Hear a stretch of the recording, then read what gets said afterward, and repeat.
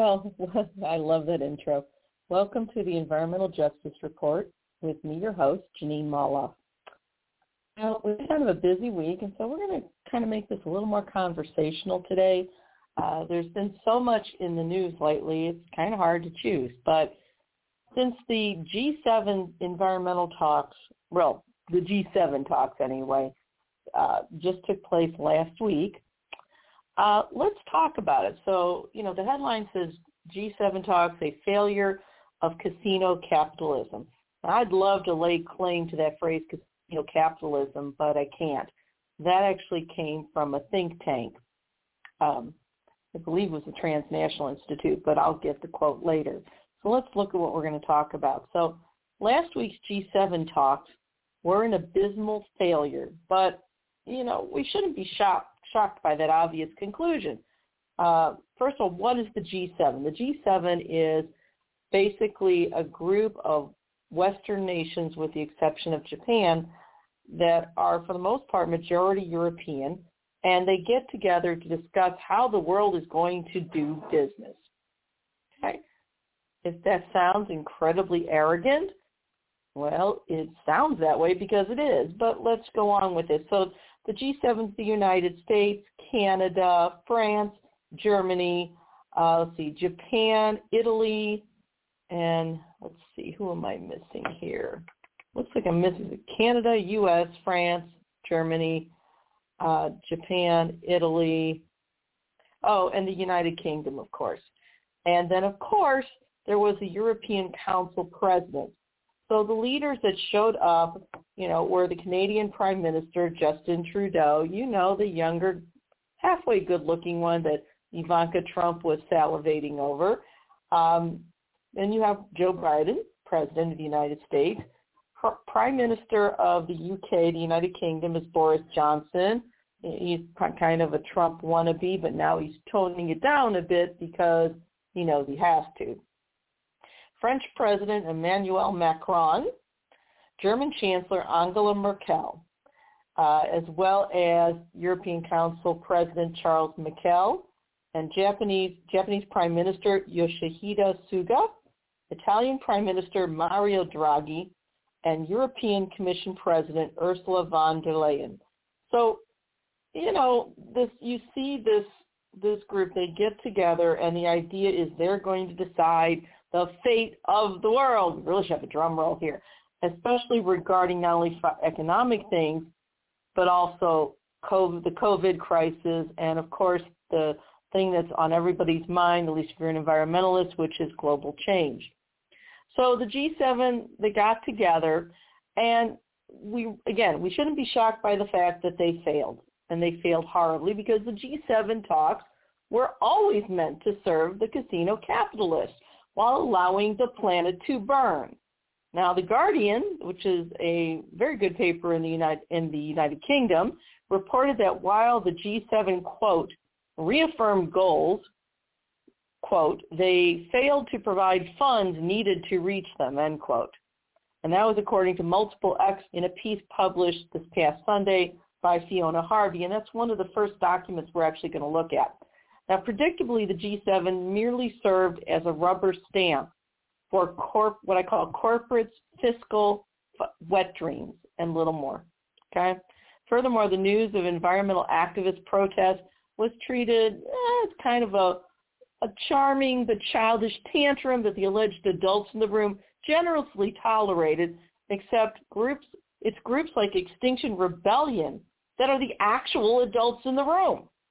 We may as well have provided Pampers for these world leaders for all the actual leadership they provided, okay? And that's really a shame, because Angela Merkel of Germany actually is a scientist. She knows better. So the first thing you see in this piece from The Guardian titled G7 Reaffirmed Goals but Failed to Provide Funds Needed to Reach Them, piece by Fiona Harvey. You see this photo, and it's G7 at Cornwall, so this is taking place in the United Kingdom. And they're standing on these, I guess, constructed platforms at the beach. And, it's kind of pathetic. I don't know who the photographer was, but it was totally just without any sort of insight.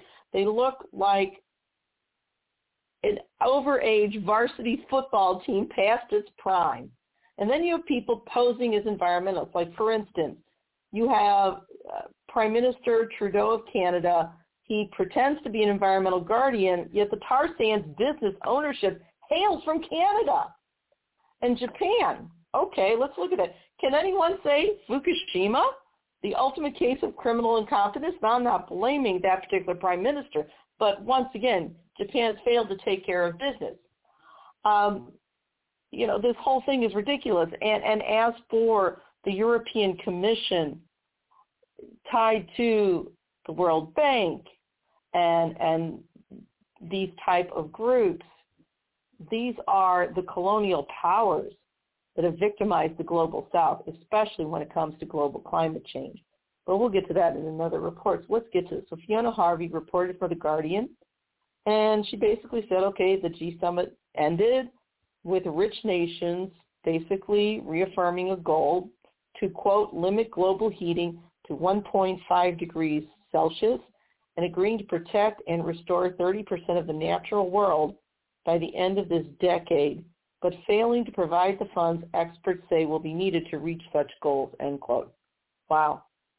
So basically, that is a very well-written way of saying that the G7 leaders, who are basically dictated to by the billionaire 1% and corporate interest in big banks, let's be honest here, you don't have to point them out individually, but we know that's what's happening. They have these nice sentiments, but they didn't allocate any funding to get it done because, once again, they're seeing what they can get away with. Boris Johnson, according to Fiona Harvey, supposedly needed a successful G7 deal on what's called climate finance. And that was so that there would be some momentum for these UN climate talks coming up called COP26. And that's for the Glasgow Climate Change Conference. And that's going to be held in Glasgow this upcoming November of 2021. So let's talk about this. What is climate finance? Because it's very nice to say we want to support these goals. We're going to cut emissions. We're going to use renewables. We're going to clean, the rivers and so on and so forth. But how are you going to pay for it? Okay. They say climate finance. And that is defined, it's provided by rich countries to developing nations. And that's to help them cut these greenhouse gas emissions. Now, translation, what I see is, okay, the rich countries that caused the majority of this pollution is going to provide this alleged aid to the global South, which is poorer and browner, but there's going to be strings attached, I suspect. Do I have proof of that right now? No. But I do know right now that the World Bank, will basically attach conditions to any sort of aid they have in the past. Once again, this was supposed to help the impacts of climate breakdown, but it's fallen short. Now, and the executive director of Greenpeace, a woman named Jennifer Morgan, explained, quote, the G7 have failed to set us up for a successful COP26 as trust is sorely lacking between rich and developing countries. Again, COP26 is this basically this climate change conference is going to take place in Glasgow this upcoming November. And I agree with her, but of course there's trust that's sorely lacking. I mean, do you really think the rich countries of the West that caused the majority of this problem really want to clean up their mess? Of course not. These are the same colonial powers. This is just colonialism 2.0 in my opinion. But Jennifer Morgan of Greenpeace goes on to explain that if there isn't more of a commitment to climate finance, that they're going to have a hard time getting a COP deal from the global South. There's going to be some retaliation. So the developing world is saying enough's enough. They're calling the West bluff. And keep in mind, the developing world does constitute the majority of countries at UN climate talks, and they can make or break any deal. So the Prime Minister was left to, quote, re-announce previously allocated cash, as reported again by The Guardian in an article entitled All Hot Air, UK Commits to Climate Action but Not to New Funding. And that was in the form of 500 million this 500 million pound Blue Planet Fund, and that was for marine conservation. So again, the British Prime Minister said, look, we're announcing this again. We've committed this cash, but it's old cash. It was already allocated. But, it made him look like he was doing something. Meanwhile, quote, while the other G7 members refused to stump up funds. And that's right there in the article. Okay? And it's estimated about $2 billion is needed to help countries phase out coal-fired power generation. And, once again, this is the global South calling out the rich countries of the West because, again, they've been talking the talk, but they have been reneging on any sort of financial assistance. So Malik Amin Aslan, who's the climate minister of Pakistan, has a quote here. He said, quote, the G7 announcement on climate finance is really peanuts in the face of an existential catastrophe. It really comes as a huge disappointment for impacted and vulnerable countries like Pakistan, already compelled to ramp up their climate expenditures to cope with forced adaptation needs, end quote. And he's right, all right? The fact is this, the rich countries of the North and the West caused the majority of this pollution and benefited from it. They benefited from it financially. And it's the global South that is poorer and browner that has paid the price, not only in terms of money, but in terms of having their lands taken away from indigenous people in the name of alleged fiscal progress. We call it colonialism. The global South has also been hurt by the fact that as a result of, for instance, extensive mining, a lot of areas in South and Central America, their water has been poisoned, which is why a lot of people in Central America, for instance, and South America are migrating to the north because they don't really have a choice, and we're the ones that cause the problem. Okay? But that's not, it's touched upon in this article. It's not really, it doesn't go into any in-depth discussion. And these poor countries argue the rich did the most to create the climate crisis, which is true. These poorer nations face these rising debt burdens, including from not only climate change, but from COVID-19. And they don't have any money to invest in clean energy. They don't have any money even to vaccinate their populations, which is another discussion right there, because we have Big Pharma and President Biden refusing to waive the patent monopolies that Big Pharma holds on the COVID vaccines, which would allow these countries to create generics right there on site, but it's not happening. But that's another subject too, but it was in discussion at the G7. And so there was an atmosphere of distrust. There was also arguments over Brexit. Boris Johnson was accused of basically reneging on previous commitments. There was also the UK's decision to cut overseas aid, which really undermined the UK's insistence that they want other nations to increase climate finance.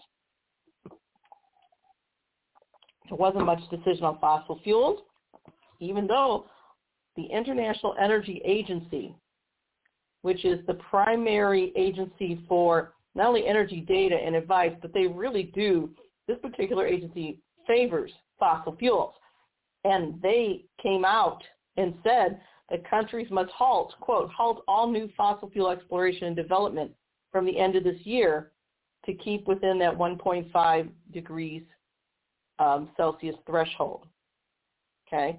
So once again, there was a verbal commitment to end financing coal overseas and phasing out fossil fuel subsidies by 25, but According to Fiona, quote, the G7 stopped short of calling a halt to the exploitation of new fossil fuel resources, end quote.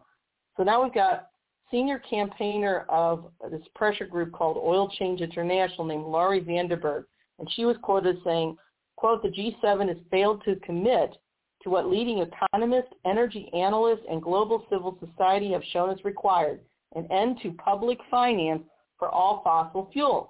Our climate cannot afford further delay, and the failure of the G7 to heed these demands means more people impacted by the ravages of our climate chaos, end quote.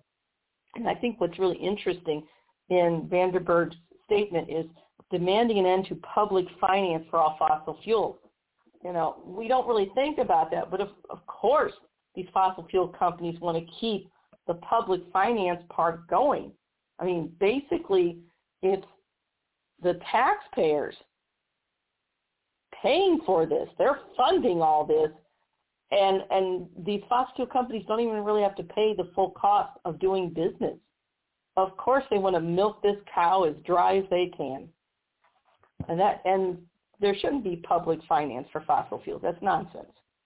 So that's part of it. Now let's get to very quickly the protests. There were some really interesting protests here. You know, Greta Thunberg, God bless her, has come out and she accused, last year the adults of wanting to hold on to their fairy tales. It's time to grow up, and Greta's right.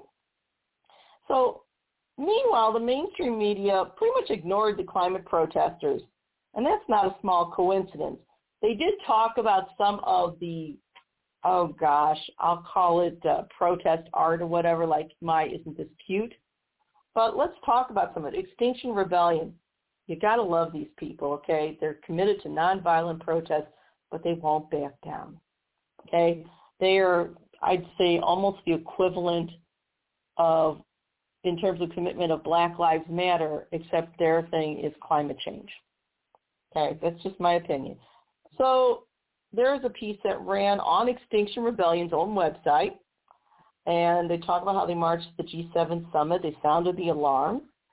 One protest, this is really kind of funny, featured members wearing these masks, which were photos of G7 leaders reclining on the type of deck chairs, used by old-fashioned cruise lines.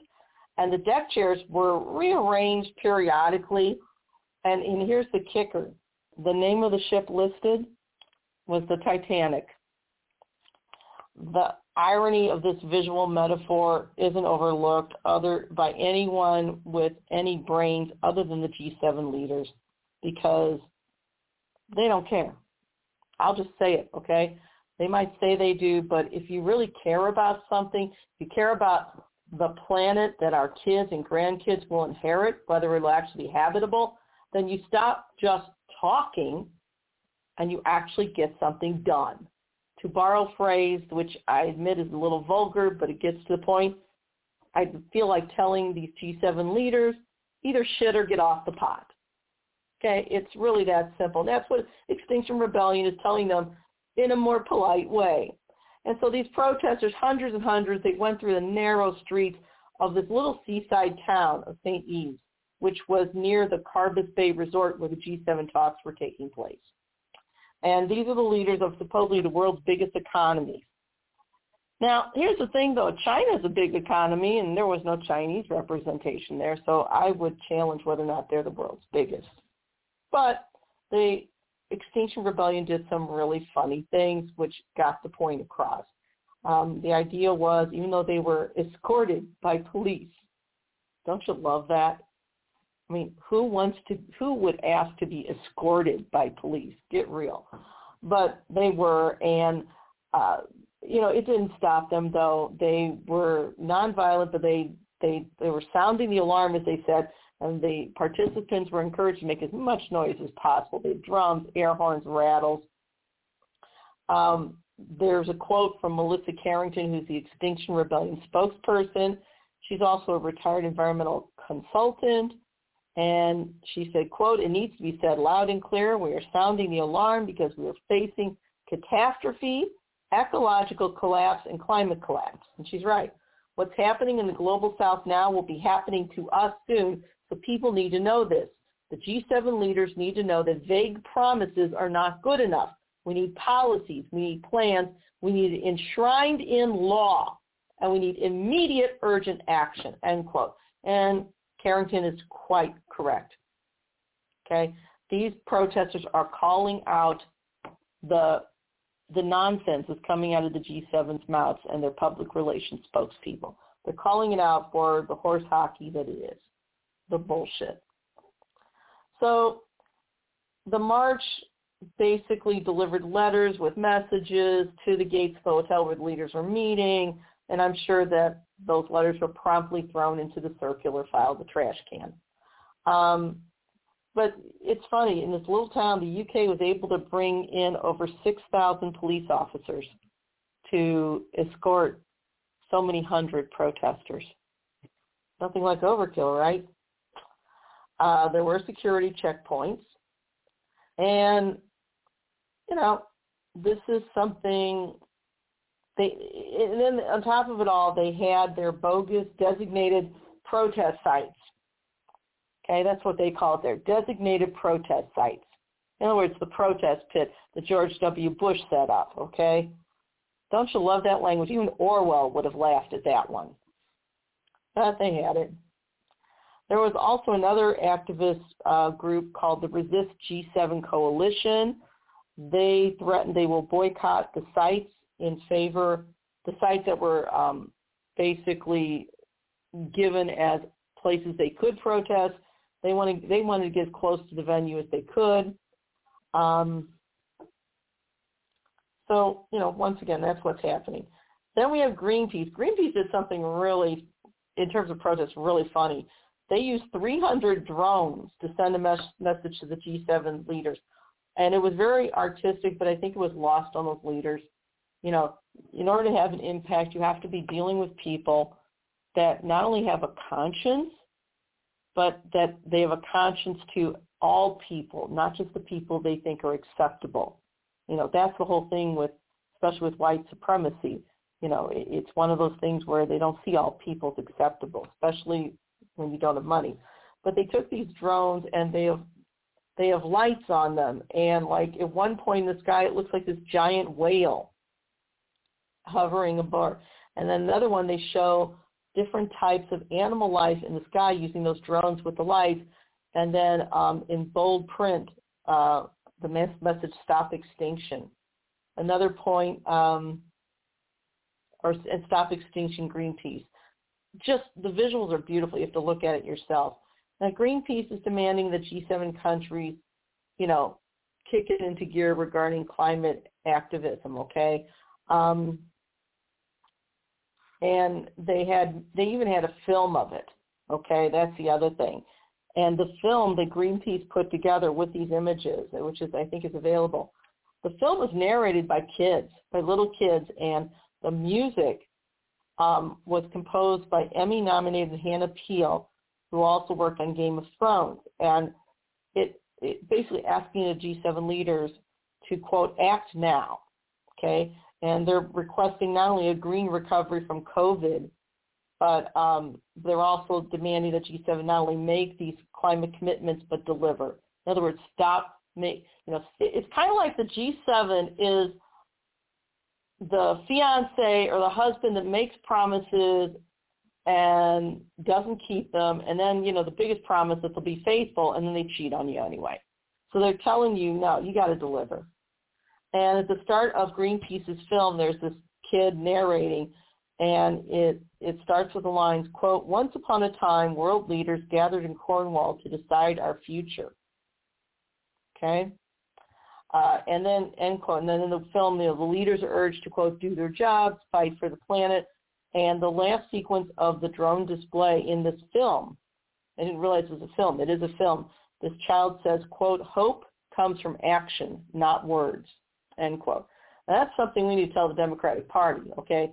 Especially, you know, the people that love Barack Obama so much.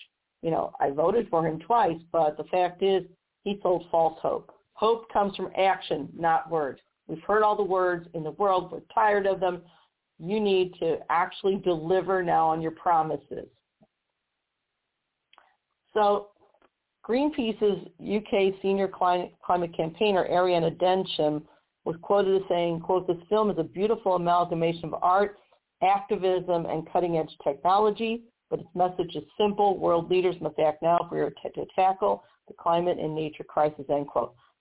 It sounds lovely. I would add that I find the irony of children speaking in the film, and the tone is basically, it almost sounds like the film is speaking to world leaders like they were some naughty, selfish children.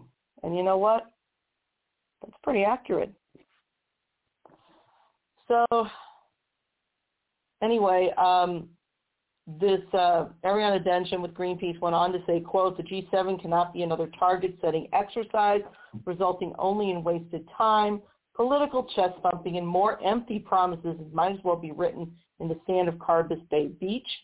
We need bold commitments, but they must also be urgently delivered.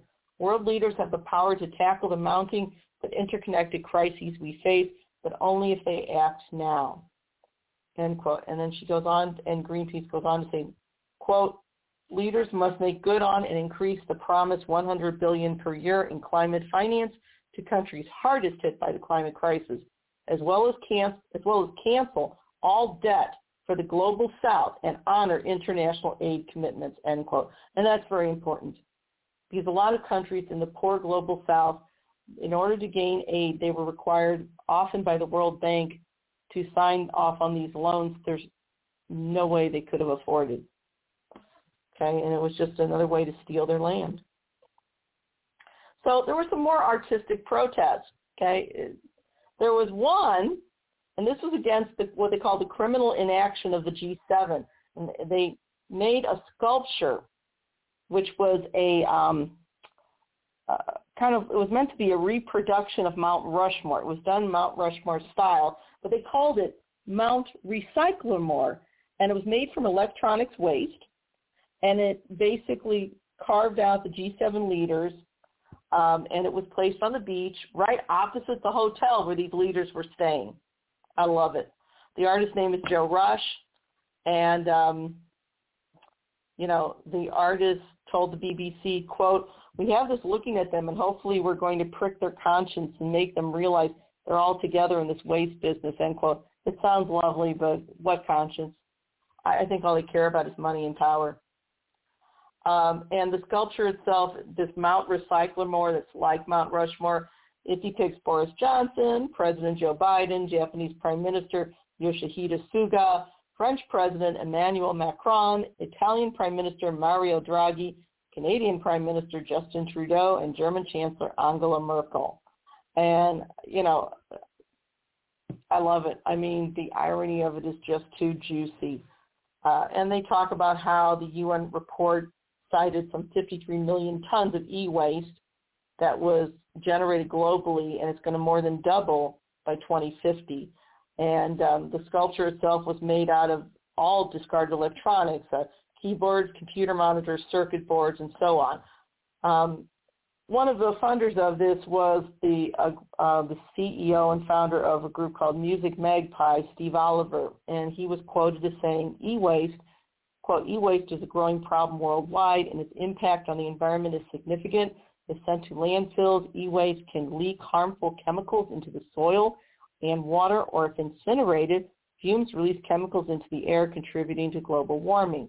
Not only this, but everything from our phones to our laptops rely heavily on precious metals to operate, which are not only limited resources, but also directly impact climate change when being extracted from the earth.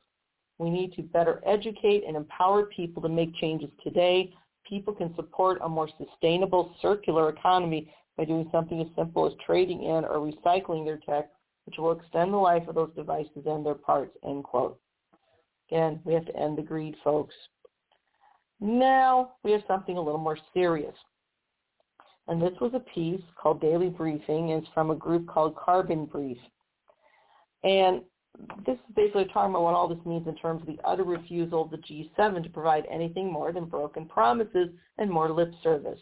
And the headline is G7 Summit, Broken Promises of Rich Nations Cast Shadow Over Climate Deal, says United Nations Chief Antonio Guterres. okay? And Guterres calls them out, all right? He calls them out, these major economies, as a big part of the failure to meet this $100 billion target for, once again, international climate finance by 2020. Okay? We have to help out the global south. It's the moral thing to do, and to make it simple for these ethically compromised world leaders, you've heard the old phrase, you broke it, you bought it. In other words, you broke it, you have to fix it. So Guterres, UN Chief Guterres, quote, tells the paper, quote, all G7 countries have committed to net zero emissions by 2050, but that is not enough. We need to make sure that emerging economies are also able to commit to the same. And the truth is that there is a certain level of mistrust in relation to the commitments made by the developed countries, namely to finance the mobilization of $100 billion in support of developing countries every year. It was supposed to start in 2020. It didn't happen. And then the Times adds, quote, UK Prime Minister Boris Johnson intends to push world leaders at this weekend's G7 summit to contribute to a Marshall Plan-style fund to support large-scale renewable energy projects across Africa and parts of Asia. But that effort is in doubt over whether Treasury will be prepared to contribute British money, end quote. Then there's another quote here from Reuters. Reuters reported that President Biden, when he arrived, added that some other things, that, quote, the G7 meeting is expected to be dominated by vaccine diplomacy, trade, climate, and an initiative for rebuilding infrastructure in the developing world. The New York Times covered President Biden's trip, and they said, quote, as he travels to Europe on Wednesday for this week of summit meetings, U.S. allies wonder whether Mr. Biden can deliver on climate. It adds, quote, world leaders remain leery of the United States' willingness to enact serious emissions legislation and deliver on financial promises to poorer countries, end quote. Reuters again reported that both the EU and the U.S. are, quote, set to pledge deeper cooperation on tackling climate change. Wow.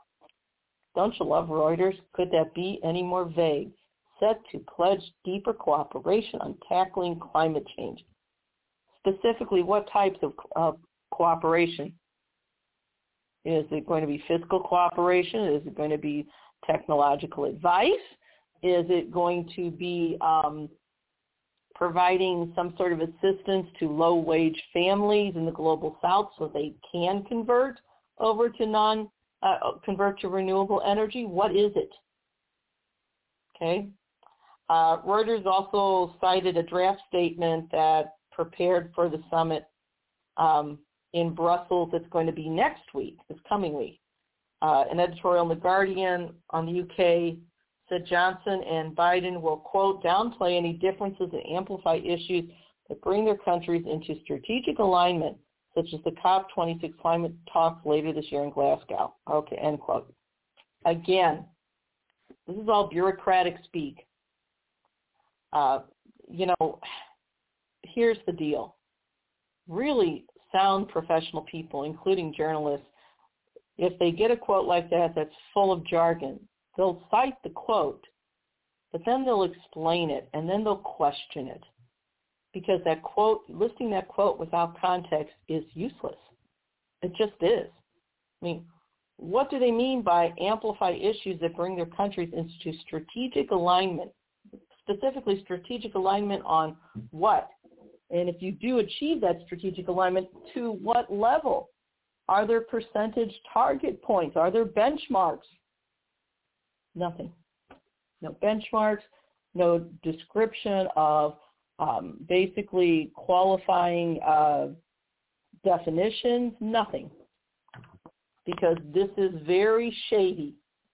You write a statement like this, you don't actually have to produce results. Sometimes I wish these world leaders had to function like teachers are, where you had to write a goal, it had to be measurable, especially in special education, and you had to have benchmarks.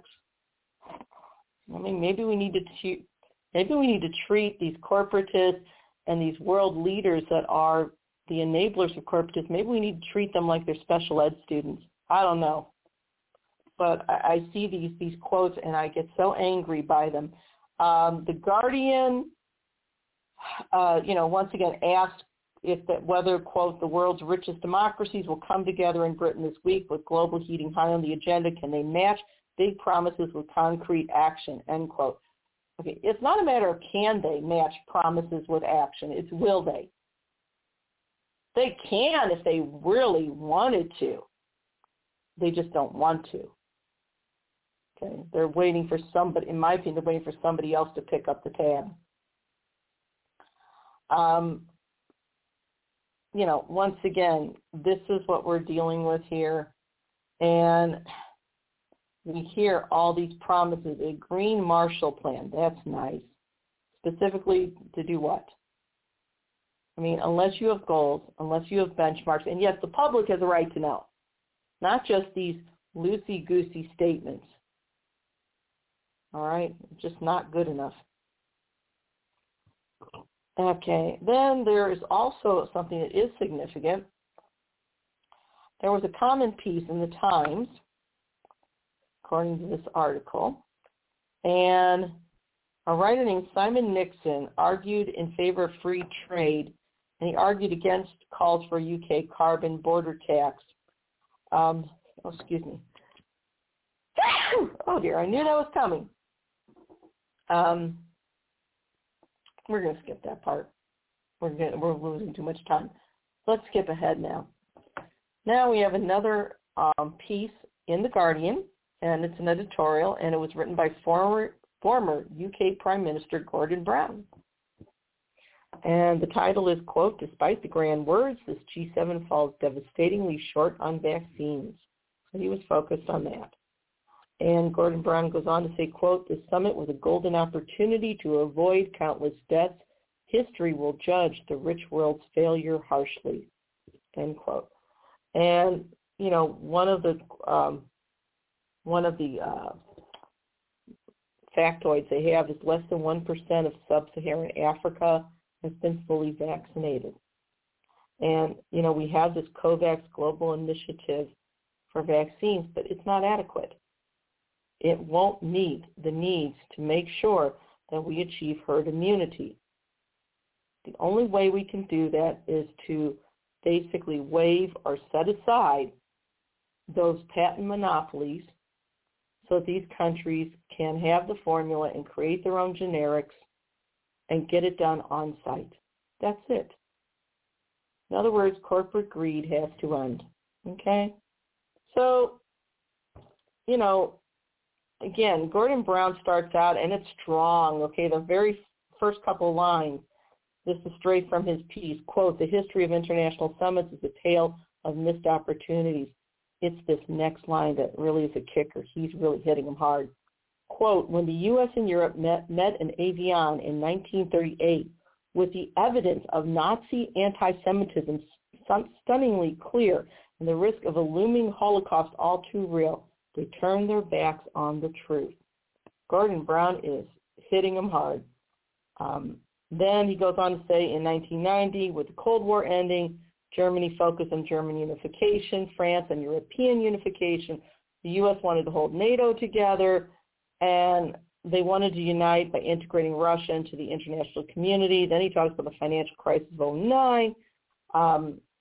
And, again, he talks about the failure to rebuild this broken international architecture regarding economic decision-making, and that how that segued into this neo-Nazi era of America first, China first, so on and so forth.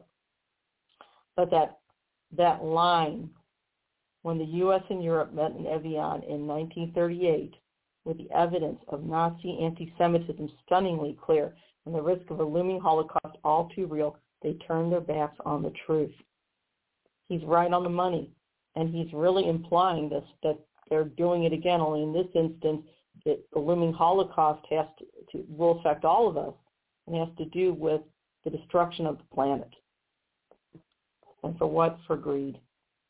So then he goes on to say that the G7 in 2021, quote, will go down in history as another turning point where history failed to turn.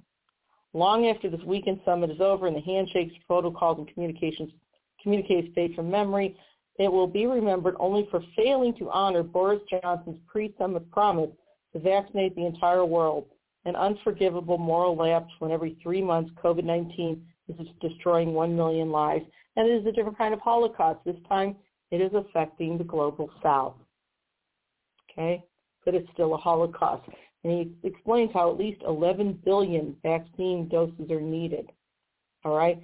And if we don't get that worldwide coverage, not only will the disease spread, but it will mutate and it will return. But even those of us that are fully vaccinated will be in danger again. And he explains that providing the vaccines isn't just an act of charity. It is self-protection. Okay?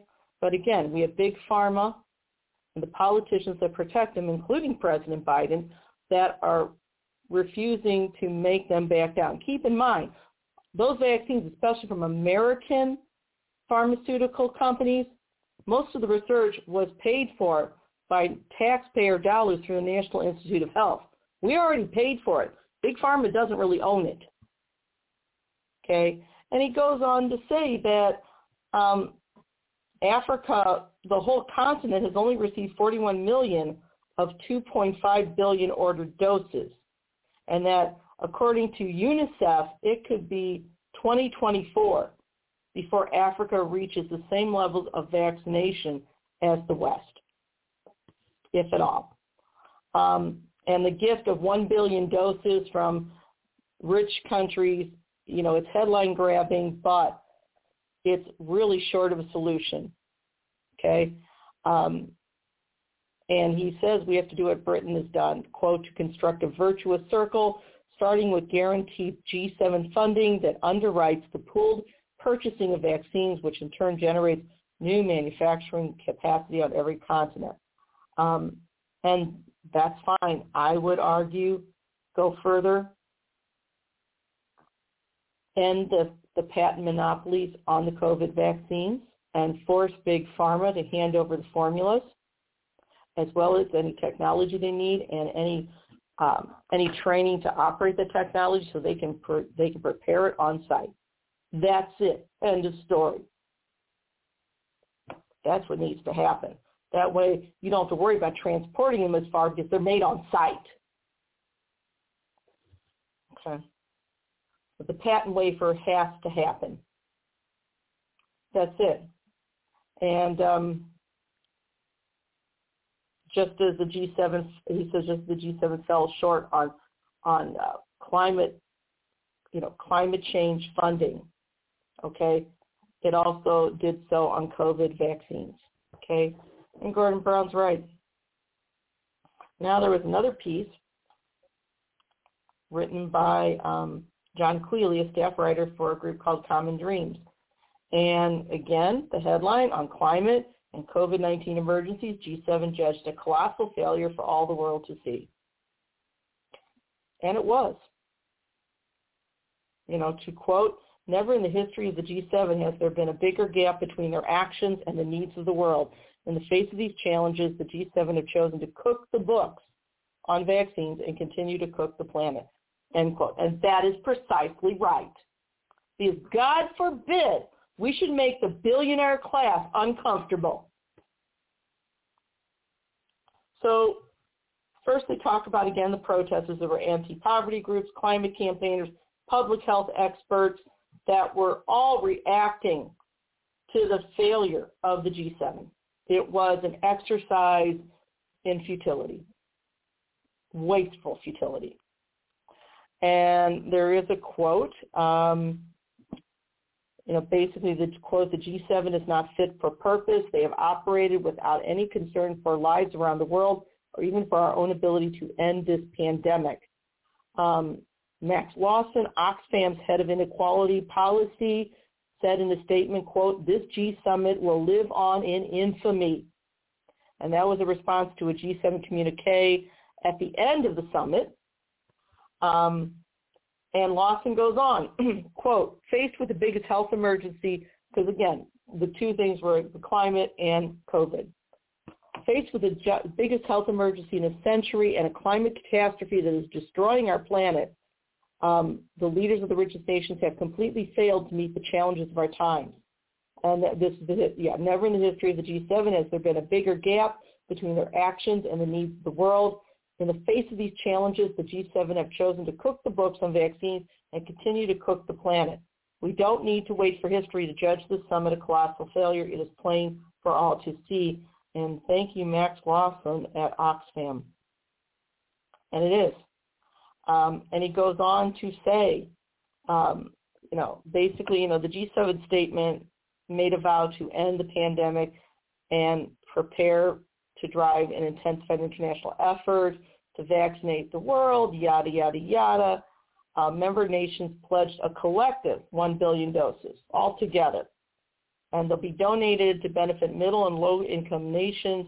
The public health experts have basically said that this charity and empty rhetoric, as they call it, while having no joint commitment to lift patent protections at the World Trade Organization, quote, makes clear the richest nations would still rather protect the profits of the pharmaceutical industry than serve the world's poor or see the problem eviscerated, end quote. And it's true, okay? All they have to do is lift the patent protections, which they weren't entitled to in the first place. The research upon which these vaccines were based was paid for on the public dime, period. And we talked about that on Progressive News Network, in our Not Dying for Wall Street series. Instead they're going to give charity, which is not going to do the job, because these forms of the virus that mutate, it happens very quickly. We need to move, okay? Tell Big Pharma, make money on something else, okay? The vaccine belongs to all of us. So Global Justice Now Executive Director Neil Dearden had been there through the summit. He called the communique shameful, and he said it was a document that, quote, stresses vaccines are a public good, but he also said we need equitable access while then reinforcing the intellectual property system, which enshrines these very opposite principles. Okay, he's saying the same thing. Dearden tweeted, the G7 is not fit for purpose. Okay, and this goes on here too. And Dearden said basically it was obvious that profits were first, and that was the true commitment of Boris Johnson and the other G7 leaders. And Global Justice Now said the only people who will be celebrating what the G7 didn't achieve will be Big Pharma and some of their allies. Okay? It is paltry. Okay? It just is. And the same with climate. Okay? It just is. Laurie Vandenberg was quoted again, the senior campaigner for Oil Change International. Quote, the G7 has now fallen squarely behind what leading economists, energy analysts, and global civil society have shown is required, an end to public finance for all fossil fuels. Our climate cannot afford further delay, and the failure of the G7 to heed these demands means more people impacted by the ravages of our climate chaos. Again, why are our public tax dollars funding fossil fuel exploration? We're not getting any benefit from it. We're paying through the nose. Again, that's something we should be investigating as well, because it should not be, and the people responsible for it should be held accountable. Public funding should not be going to private industry, especially when you don't get a payout back.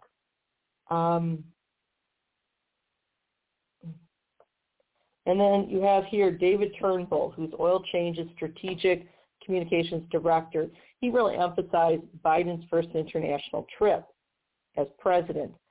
To quote Turnbull, quote, Biden's first trip abroad, unfortunately, can be chalked up as a missed opportunity. I hope the president's listening. Quote, despite strong statements about ending U.S. international support for all fossil fuels in the first few months of his administration, President Biden has yet to turn those statements into true action.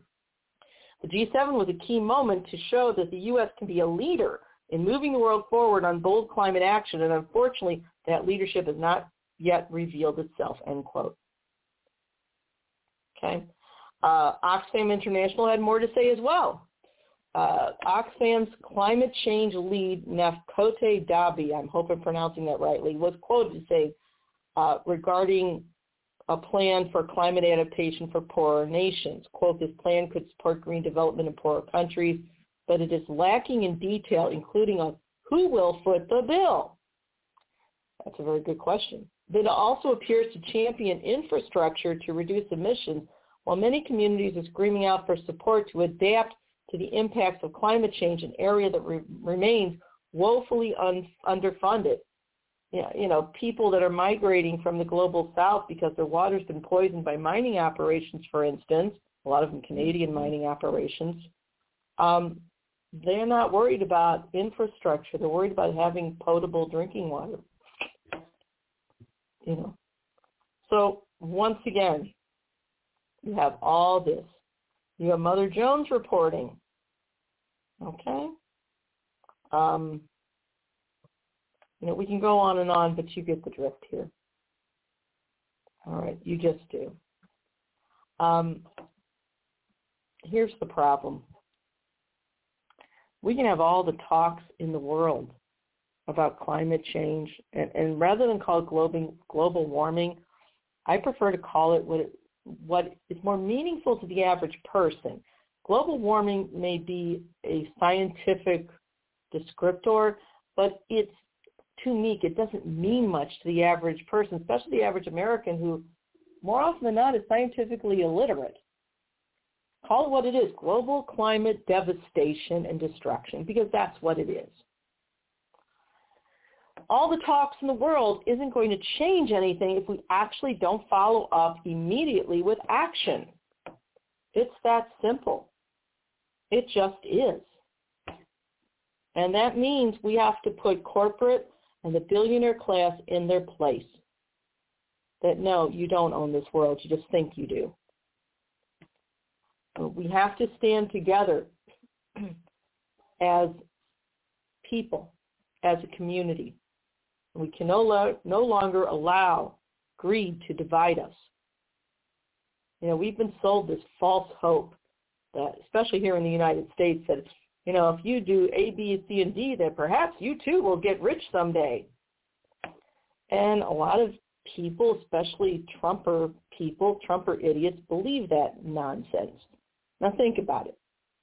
If the majority of people in the United States, for instance, were millionaires, then being a millionaire would just be the equivalent of being median income, middle class. It wouldn't mean anything. The purchasing power would have been greatly reduced. We have to come together and decide whether or not we're going to allow the very rich to continue to destroy the planet and leave us all to starve, and our children and grandchildren to starve, or whether or not we're going to stick together and save this planet if we can. And tell the rich, you can eat your damn money, but you're not going to divide us any longer. The kids are right. Greta Thunberg's right. The fact is, think about it. All the Jeff Bezos, Bill Gates, Elon Musk, even some of the leaders that are very, very wealthy, whether it's Vladimir Putin or Queen Elizabeth, who's extremely wealthy. Think about it for a second. The money they have would be meaningless if all the rest of us just decided to do a general strike and refuse to do anything for them. It would just be pieces of paper. Even gold would just be a useless metal. The fact is, the only way we can win this is by refusing to obey the very rich and sticking together like these kids have done, God bless them, and say everything will come to a grinding halt except maybe emergency medical services until this changes. And then we need to hold political leaders that have basically collaborated with these rich bastards, hold them accountable.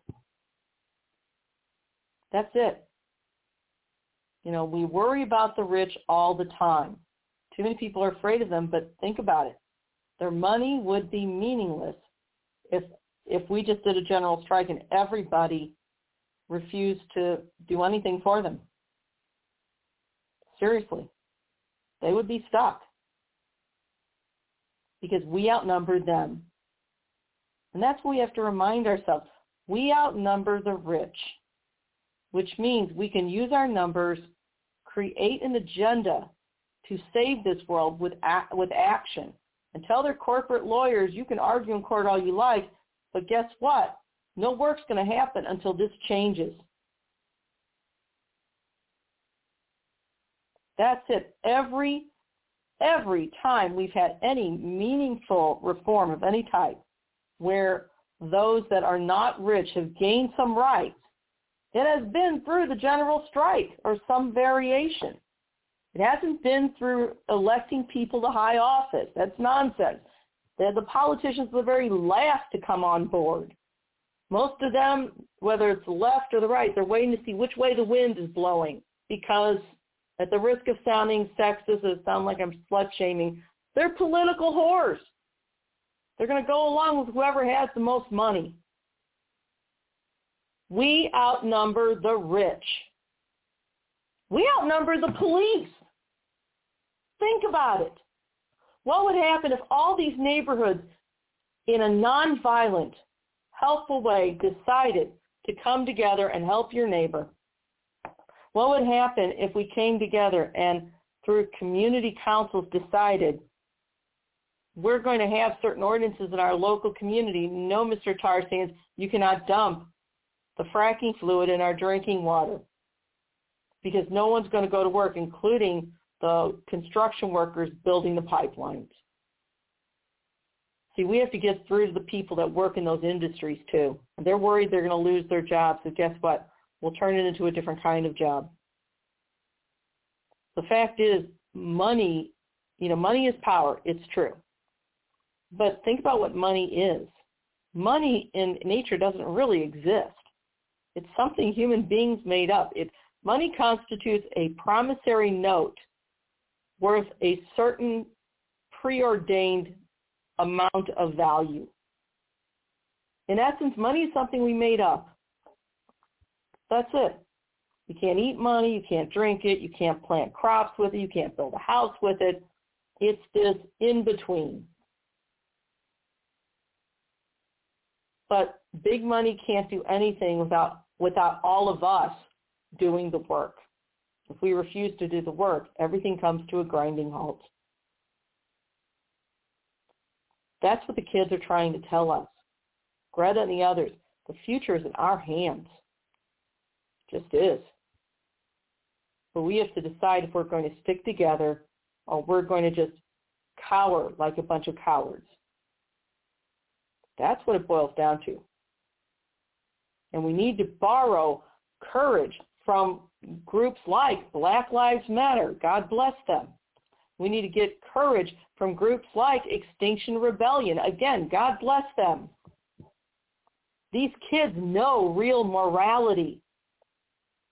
And it's not based on whether or not somebody sleeps with somebody else, a person that society approves of. It's based on fundamental fairness, true justice. Greta Thunberg's right. God bless her soul. So now the question we have to ask ourselves, at the end of the day, do we want to leave the world as some sort of uninhabitable hellhole because we were too cowardly to stick together and fight for our children and grandchildren's rights? Or are we going to organize, and are we going to have the strength to go the distance? Not just slogans, not empty slogans like what President Obama did with "Yes, we can." Talk about vapid. Remember he said that, yes, we can. Yes, we can what? But people bought into it because they were so desperate for something to hope, so desperate for hope. We have to go beyond slogans. We have to organize at the local level and then at the state level and the federal level. And when somebody tries to sell out, they're gone. They're no longer part of the organization. And the consequence is immediate. They're just kicked out. Because we are trying to decide. We're trying to save the world. Otherwise, our kids and grandkids won't have a world that's habitable. They just won't. Greta's right. It's time to get rid of the fairy tales because they're a pack of lies.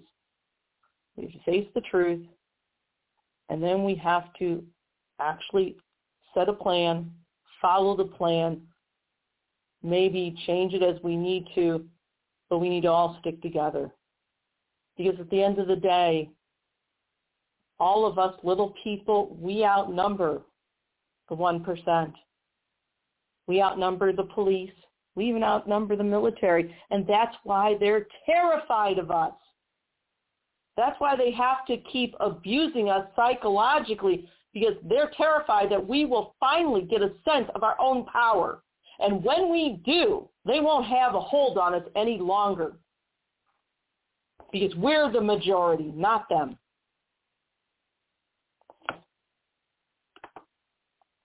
So the question is, as alleged adults, not only will we do the moral thing, which is difficult, do we have the courage to stand and do the right thing? It's a good question. My father always told me, when it was a question of morality, you ask yourself, can you live with it? That's a question I ask all of you regarding this inaction. And I ask President Biden specifically regarding this utter failure to meet these needs. President Biden, can you live with it? And that's our show. Good night, and God bless. Judy was boring. Hello. Then Judy discovered ChumbaCasino.com. It's my little escape. Now Judy's the life of the party. Oh, baby, mama's bringing home the bacon. Whoa, take it easy, Judy. The Chumba life is for everybody. So go to ChumbaCasino.com and play over 100 casino-style games. Join today and play for free for your chance to redeem some serious prizes. ChumbaCasino.com. No purchase necessary. Void where prohibited by law. 18+ terms and conditions apply. See website for details.